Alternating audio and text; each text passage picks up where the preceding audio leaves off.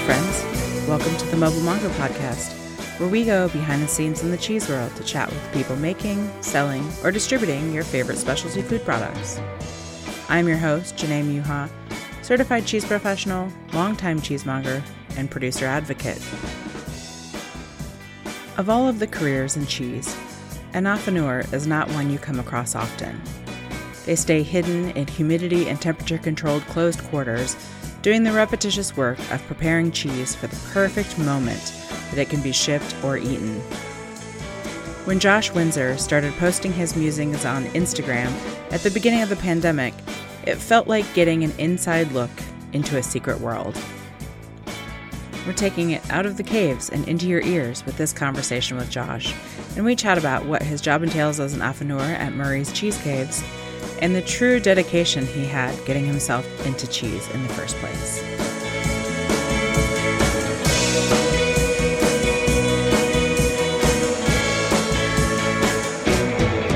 So my name is Josh Windsor. I am the Caves Manager at Murray's Cheese, so I'm affineur by trade.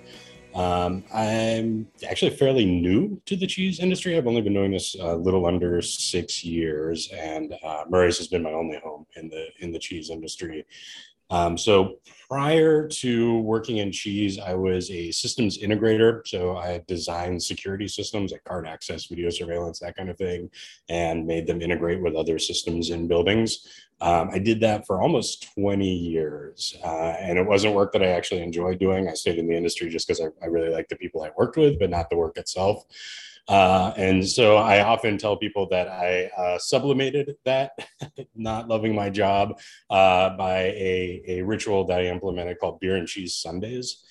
So every Sunday I would pair beers and cheese. I was living in the Northwest at the time, so beer was abundant, cheese was abundant. And often I would go to microbreweries, fill a growler, bring it to the cheese counter. Di Laurenti and Pike Place Market was my go-to counter of choice, and just start asking questions about what would pair well with it, or what's new in the case, or what have I never tried before. Once I started developing relationships with the mongers there, and I did that pretty much every Sunday for I think almost 18 years, and developed a deep passion for cheese through that. And really, Rachel Lucas was a monger there, and she was, just really opened my eyes to kind of the world of cheese, and the stories behind the cheese, and ways to think about pairing and serving cheese. And I started buying books on cheese, and so it always was something that I was developing a deeper interest in. And then about 5.5 years ago, I moved back to New York City and had an opportunity to leave that industry. And so I got a chance to ask myself the question, what are things that I love and how can I do those for a living? And cheese was at the top of that list. And I had really no idea outside of mongering or making cheese, what a career in cheese would look like. I figured I probably wasn't going to be a cheesemaker in New York City. And I didn't know if I had it in me to do retail again at that stage of my life. But I was willing to, if it was a start. So I just started looking around, good food jobs boards, anywhere where I could find information about it. And I came across 2 internships in the city. One was for Crown Finish Caves as an affineur, and one was for Murray's Cheese as an affineur. And Murray's Cheese was the only one that called me back of the 2. I applied for both, and my hope was, because they were both part-time, was that I could get them both and do them at the same time. I'm so glad that didn't happen, because I probably would have killed myself. I had no idea how much physical labor affinage was going into it.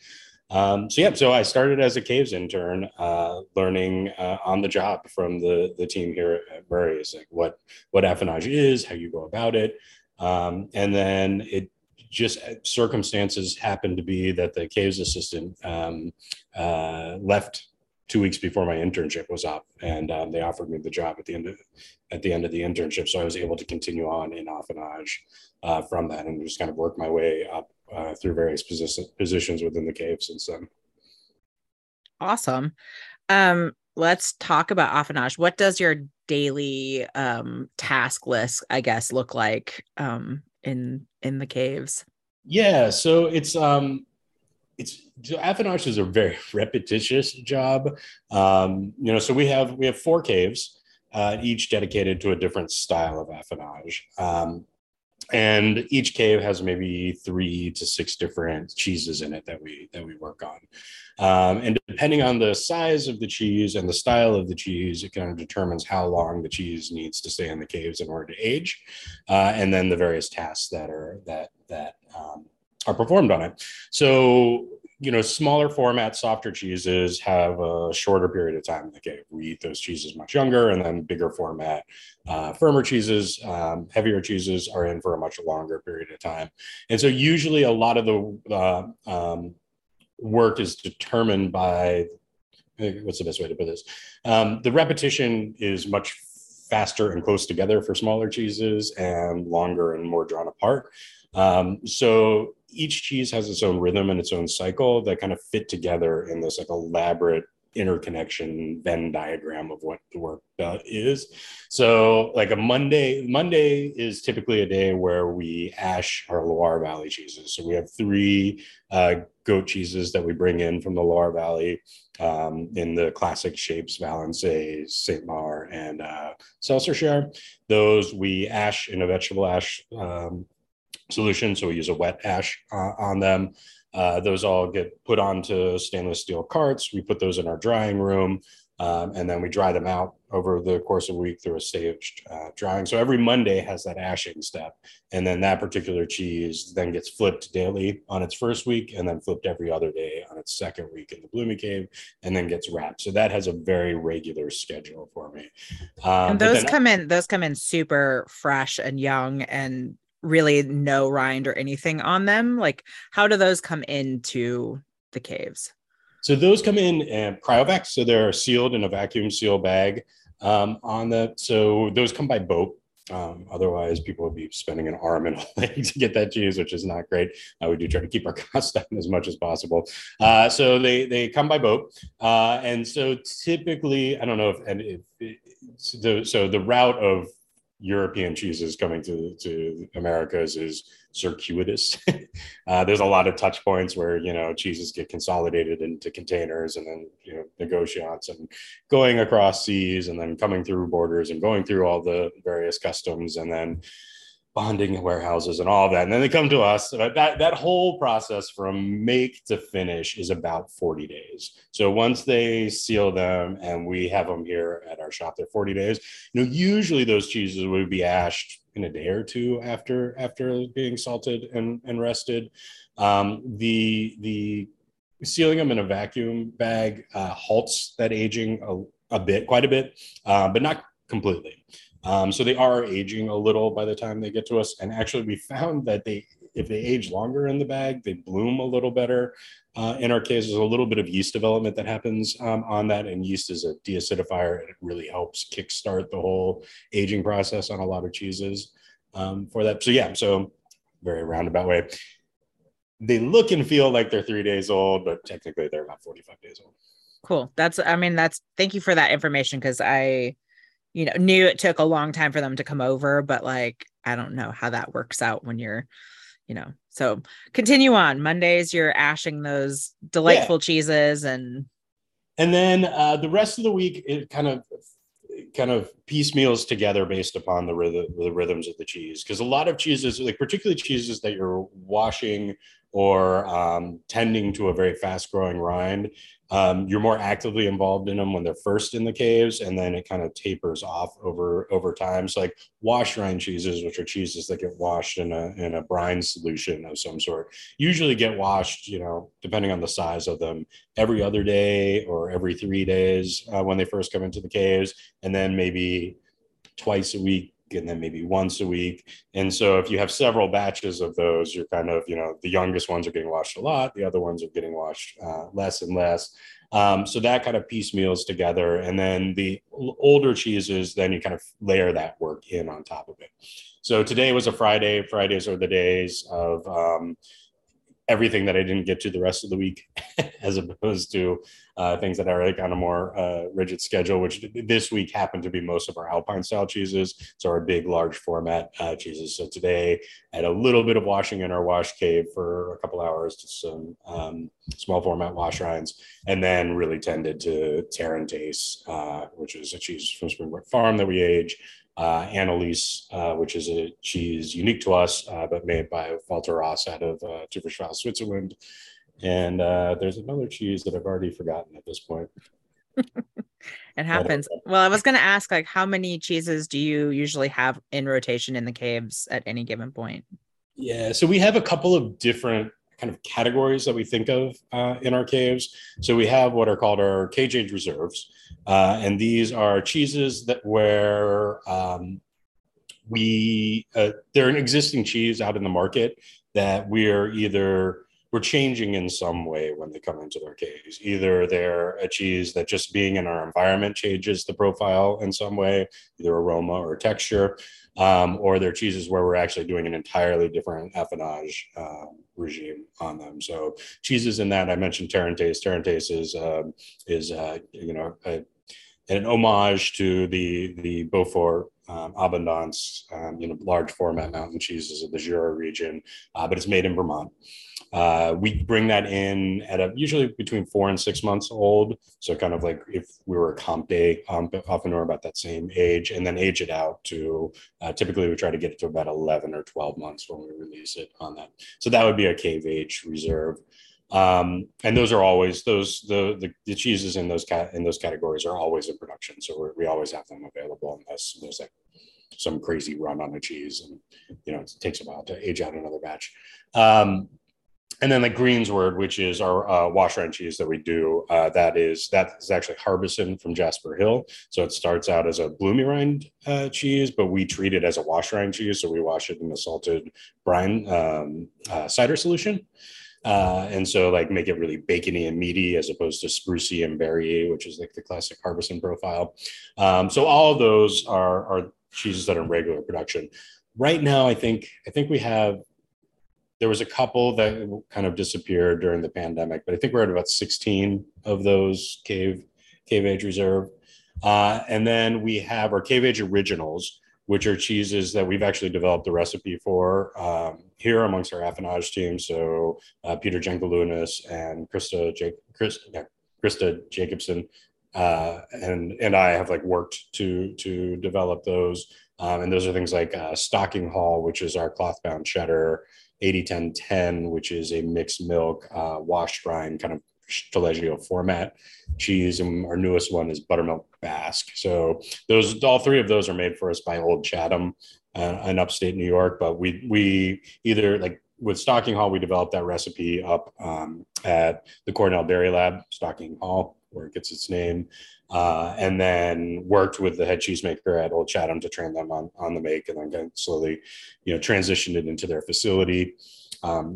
And then the other two we actually developed at Old Chatham. So we would just go up on Saturdays when they weren't making other cheese and figure out the recipe and then work with them on getting that into production. And so we have the three of those right now. So we have the 16 cave aged reserves, we have the 3 cave age originals, and then we have our limited edition cheeses. And we do about 12 of those a year. And these are where we just, think as far outside the box as we can usually, or something that's only seasonal that we can only get for a short period of time. And so those can be across the board on it right now. So the next one we're releasing is a 100% small format sheep milk tome that is completely coated multiple times in a olive oil infused with Szechuan peppercorn, and then develops a natural rind. So things that are outside of traditional trajectories for cheeses often fall in that category. We do a D.O. Manchego that we actually age in Long Island City for a year that around the holidays. That's in our limited edition series. So those kinds of things. Sweet. And you mentioned 2 other people on the affinage team. Is there just 3 of you that really work in the caves, or do you have more people that come in and put their hands on some cheese? Yeah, there's one other person who puts their hands on cheese. So Louis Laguerre handles. He's our caves assistant. So he predominantly works on the cheddars, handles all of our wrapping. So every single small format cheese is hand wrapped by Louis Laguerre, Fun. which is still astounding to me. That is just one person all week, just hand wrapping every single cheese and labeling it. But yeah, so PJ is the director of affinage. And our department also shares responsibilities as the QA department for all of Murray's. So Krista is the QA manager and then does some affinage as well. She used to be the games manager before me. So we have three people who are really know a lot, dedicated to affinage. Lewis is learning the ropes on the natural cave right now. And so all of these cheeses are basically sold just within the Murray shop in New York, or do these make their way? I mean, also you guys do mail order and whatnot, so like e-commerce. So you can where do you get these cheeses basically? Yeah, so we have our retail, so that's New York City. So we have a flagship store in the West Village. We have a store in Grand Central, in the arcade there, and then we have a restaurant and retail space in Long Island City as well, called Cheese Bar. So that's where you can walk up and get all of those cheeses. E-commerce, yeah. So we serve the U.S. We can ship cheeses around. Those are all available through our website, through e-commerce. And then Murray's Cheese is a subsidiary of Kroger. So we work and develop a lot of the cheese kiosks around the country at Kroger stores and Kroger affiliated stores, the Kroger family of stores, so Ralph's and QFC and Mariano's and Harris Teeter's and all of those. Many of them have Murray's. And so some cheeses that we're able to scale up have started to show up there. So this last year, we started working on getting Stocking Hall, our cloth bound cheddar, available in those as well. For that, there was a brief time where Greensward was available nationally, and that turned out to be far more production than we can actually handle in the games. Yeah, well, that's a lot of production, because I mean the Kroger Murray's kiosks there's a lot of them now. There is. I have no idea how many there are. I was just talking at ACS to someone about it, and I thought that there was only like 300 or 400, and they said I feel like it was closer to like almost up to 1,000 or something around that. Yeah, it's been. Yeah, that's a lot of production for any cheese. Yeah, exactly. Exactly. And just to kind of give a comparison, we're aging in Queens, in New York City, so space is a premium. Our caves are about the size of my apartment in Brooklyn, maybe a little bit bigger. It's not a ton of space, so we maximize it as best we can. And still make sure that everything has the appropriate amount of air. And there's a lot to think about in that realm of small space and how to use it appropriately, but still give the cheese what it needs. Exactly. Yeah. Airflow is big in aging cheese. Yeah. So you kind of mentioned it, but this little collaboration between Murray's and Jasper Hill, Greensward, just won third place at the American Cheese Society judging and competition, best in show. So I just wanted to talk to you about like kind of how you feel about something that you've put your hands on so much is now like considered one of the top tier cheeses in the United States. Like, what does that feel like for you?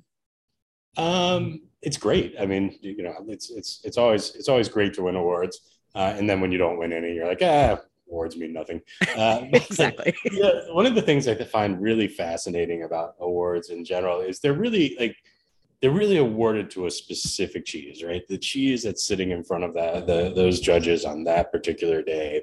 And we're really small production. So when it came time, we don't age specific cheeses for the awards. We just pull from, whatever we were aging at the time. So when it came time to a week before we needed to ship cheese out, we went to the caves and we're like, oh, we have 2 batches of Greensward that are 2 weeks apart, and it's has a shelf life of about 6 to 7 weeks.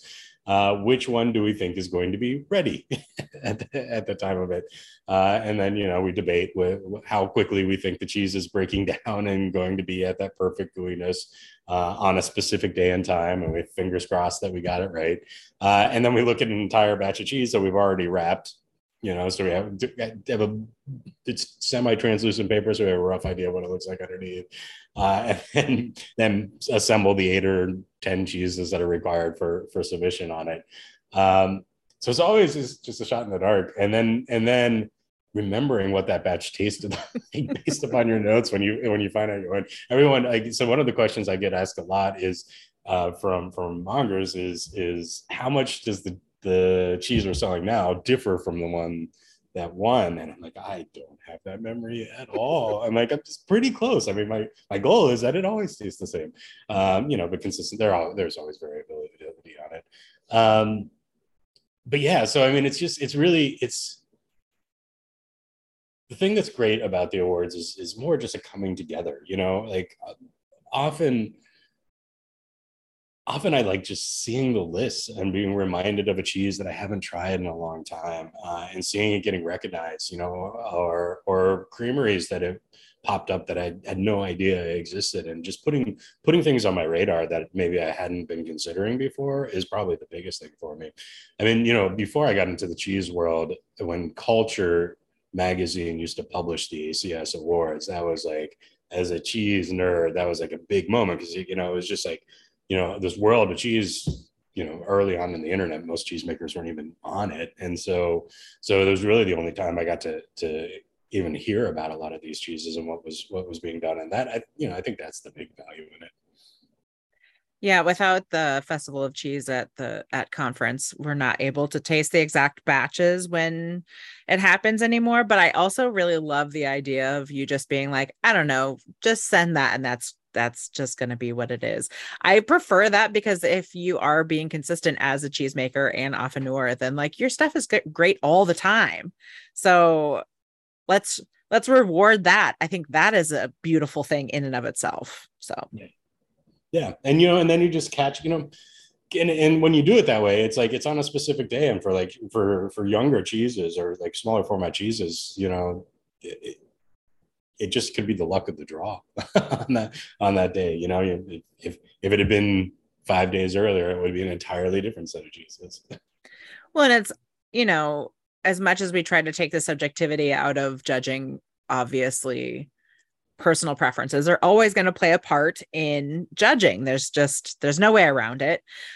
So, something that like one judge might love, another judge might not particularly love. So it's all just kind of like up in the air anyway. So it's nice to reward people for all of the hard work. And that's why I'm really excited to be a part of JNC. But I also understand that there's it's not the end all be all, but it's just very exciting when you win an award.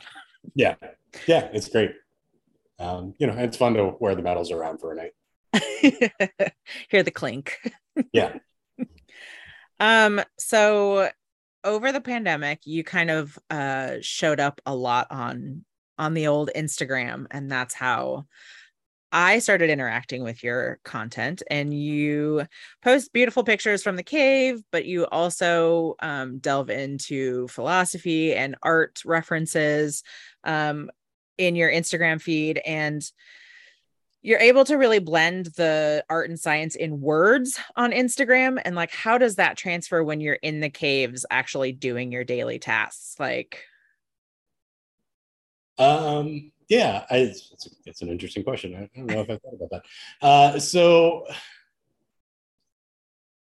I think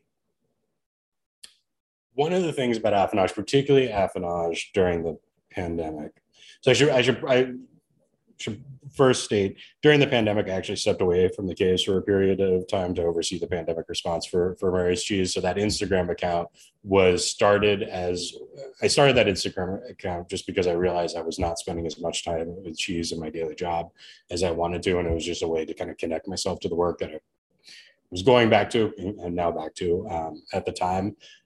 So it was always kind of, to be a place about random musings about cheese, and just like, a reminder to myself about what it was that I loved about cheese and why I wanted to stay in it um, for the long term and go back specifically to affinage.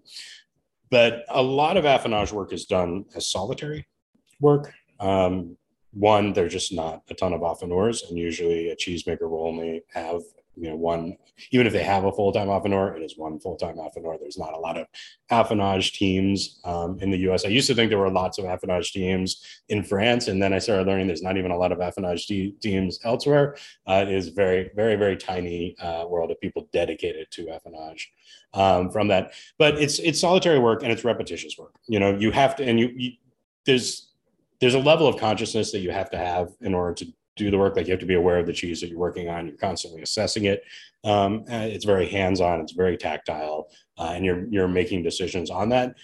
That being said, you're also usually in a semi-dark environment where it's, relatively cool, high humidity. Usually, like for me, we have a forced water system that sprays white noise mist throughout the entire time you're in there. There's the hum of the fans. It is very conducive to daydreaming, and so I think a lot of what you see, like those connections of things, are just kind of where my mind wanders as I'm working. Thinking about cheese and other books that I was reading on the subway ride in, and how those things all kind of piece together. It's a little stream of consciousness, I guess, in that way. I mean, that I think that's great. I just that question kind of came to me because I pull tarot cards every morning just to kind of, have a thought about the day. And there's one card in particular, and I can't remember the exact number of it, but it's one of the pentacles. And the whole point is that it's about finding joy in the ordinary work and in the ordinary day-to-day tasks that you do. And like, that's how you grow and learn. And, so I'm always trying to be like, what am I doing every day? Like, sitting and editing photos is not like the most fun thing, but how can I find joy in that, to hopefully get better, and also to not hate my life every day. Yeah, it's interesting. And for me, having that contrast of the pandemic work, which was like very desk oriented, or like training oriented, as opposed to affinage, which is like really physical. Like a lot of the things that I write about is kind of the science behind affinage, but that's not 100% necessary in order to do the job. Like, a lot of the times you can learn it as a craft, and through like mimicking other people and learning that way. The more is it like a trade, I would say. And I just found that I really enjoyed the physical labor. Like, I had to be moving and to really keep my mind active. That like not being physically active also kept me from being mentally active in a way that surprised me. I wasn't aware of that about myself until I stepped away from it, which makes me rethink the first part of my life. But but and that's also a personal thing. We have as I said, I started as a caves intern, and we run an internship. It's been on hiatus. I'm going to be, I think, posting like mid-August, so that we're going to bring it back for a 2.5 month run, see how it goes, and figure it out in this new world, and then hopefully bring it back every quarter moving forward on it. But prior to the pandemic, we had 1 or 2 interns in the caves all the time. So I was constantly every 3 months training new people on this. And, like most people who started were like me, they were like, cheese, caves, I'm in. And they show up and they're like, what is this work? It's like I'm sanitizing things constantly. And there's like, I'm dipping my hands in water in the cold constantly. And, some people like fall in love with it like I did. A lot of people are like, this is not for me. I cannot do this, and like are gone within 3 weeks. You learn a lot about yourself doing cave work. Well, and I would have to imagine too that if you went into the pandemic response team from the caves, that's also, I would say everywhere, but especially New York, had such a traumatic introduction, I guess, to the pandemic. Like, I feel like in Seattle, it kind of like started and we are like, oh, okay, we're the first ones. Wow, this is really scary. But I feel like New York definitely had a more traumatic version of it. So I think that probably I'm going to postulate here that you were probably trying to connect to something that felt normal to you in a time that was very much not normal. But if you have any thoughts on that, of like it being a really traumatic time and you not being in the caves. Yeah, it was a very ambiguous time. I think just just the danger of it, but then also the regulatory aspects, particularly at New York State. I mean, played out on the national. We had a mayor and a governor who were constantly at odds over public health, very vocally at it and issuing different sets of criteria we were supposed to be operating under. And eventually, at one point, we had our company was had 7 different sets of regulatory documents that we had to operate because they did it by industry sector, and we do a lot of different things. We have restaurants and retail and warehousing and transportation, and each one was written by a different committee and an entirely different set of criteria. So managing that, and then that would change every 3 weeks. And it was there was just a lot of that kind of fluctuation. So I think also the assurance of repetition in Avanage was definitely a part of that as well, and a joy to be back to. Right. Well, what are you looking forward to? You've been doing this for a while now. Do you want to hang out in the caves for longer and just be a cave Josh, or are you looking for something new, or what are you thinking? I just got back into the caves this year, so I'm it's hard for me to think past that too much. I like working with cheese. I like having my hands on the cheese. I'm excited about, just where this particular program goes. It's been, the caves at Murray's have had a pretty long history now. I think 2004 was when it first started, and it was underneath the store at Bleecker. And it was really more, my new French term. I just learned this week. It was more focused on revivage, kind of the post affinage treatment on the Rhine that happens after Affineur releases it. So the things that mongers would be doing to keep cheeses intact, particularly since we're importing so many European cheeses, it was an opportunity to kind of bring those to a better state for sale on that. And then, through a lot of different people over the years, just thinking creatively about what that could be and become. And then the caves moving here to Long Island City and getting a little larger. And I think in the last couple of years, we've really focused on being as original as we can in the caves, and pushing ourselves to think about what isn't on the market, or what aren't people doing, or where can we experiment in ways that other places can't, and just be a center for that kind of creativity. And so we have a lot of projects on the horizon that I'm just really excited about. So I don't want to leave until those are done. And then I just knowing myself, there are going to be other projects on the horizon. So it's going to be hard to tear away if I do. I mean, at some point, the physical labor is going to be difficult to do, and I will have to step away from it. Obviously, I love writing about cheese and talking about cheese, so that's probably some aspect of it. Hopefully, I'll have some time again. I used to teach a lot at the classrooms here at Murray's prior to the pandemic, and I haven't been able to do that in a long time. So I love getting out in the public and blowing people's minds about cheese. Well, I wasn't really expecting you to come out with oh, I have a new job and I'm leaving very soon, especially considering that you said you were in a job that you hated for 20 years. So I feel like you do like your repetition and your security. Exactly. Yeah, change is not my forte. That's okay. I have 3 final questions, the kind of speedish round. Are you ready? Yes. I'll try to be brief, as you noticed. Brevity is not my strong point either. It's whatever. I mean, nobody ever is. It's okay. What is your current cheese crush? Oh, my current cheese crush. So I'm terrible at this question. So usually it's the last cheese that I just had. The last cheese that I just had, we got our hands on some green Montalva, and I was able to cure it in gochujang. So a spicy fermented chili pepper and age it out to about 7 months. I just tried it for the first time today, and it was far better than I expected it to be. No bitterness, which I was really shocked about. Not as spicy as I wanted it to be, but it was pretty good, satisfying. Current cheese crush beyond that. I have really actually. So I had two cheeses that I absolutely loved when we were at ACS.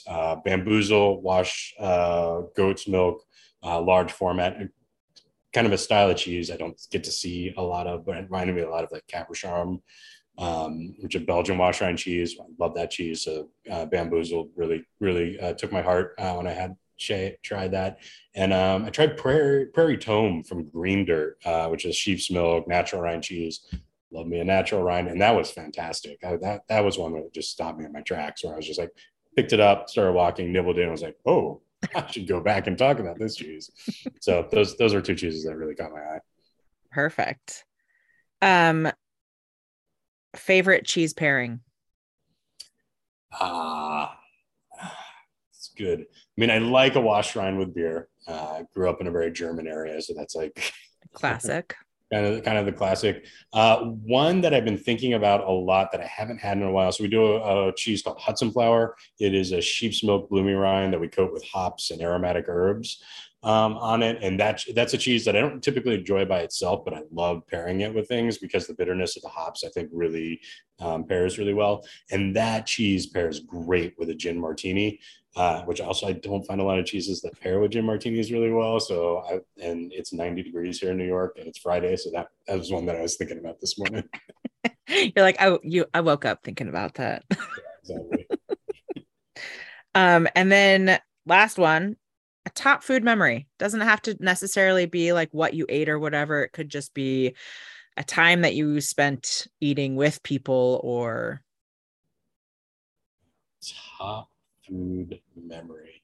So it's not going to be a specific one, but I'm not a terribly big breakfast person. I don't usually get up very early and get out the door before I can start thinking about food, and then I'm working, and then it's lunchtime.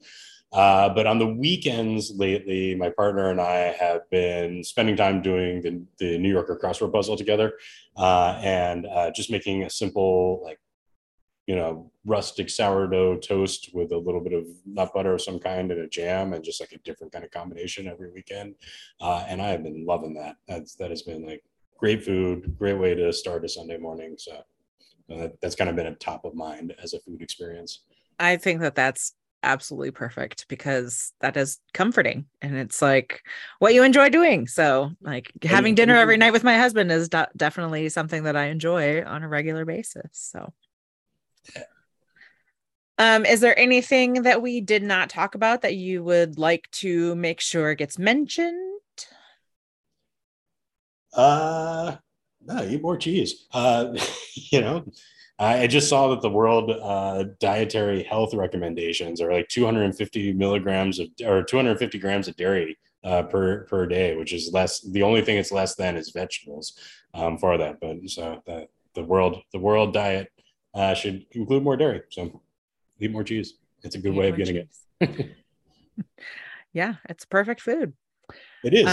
Well, thank you so much for joining me, and thanks for working so hard in those caves and cold and wet conditions. It's a joy. I love it. Yeah, well, thanks for having me on. This was great. I haven't got to talk about affinage in a little while, and it was also great meeting you at ACS.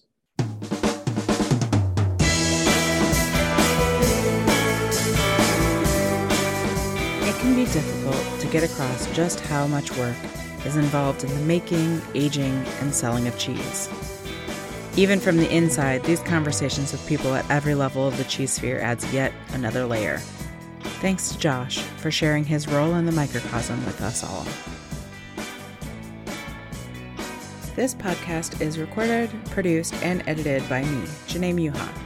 Thank you to Ben Muha for allowing me to use your music. Follow along on my cheesy adventures at Instagram, Facebook, or directly on my website. Thanks for listening, and remember to keep spreading the word of good curd.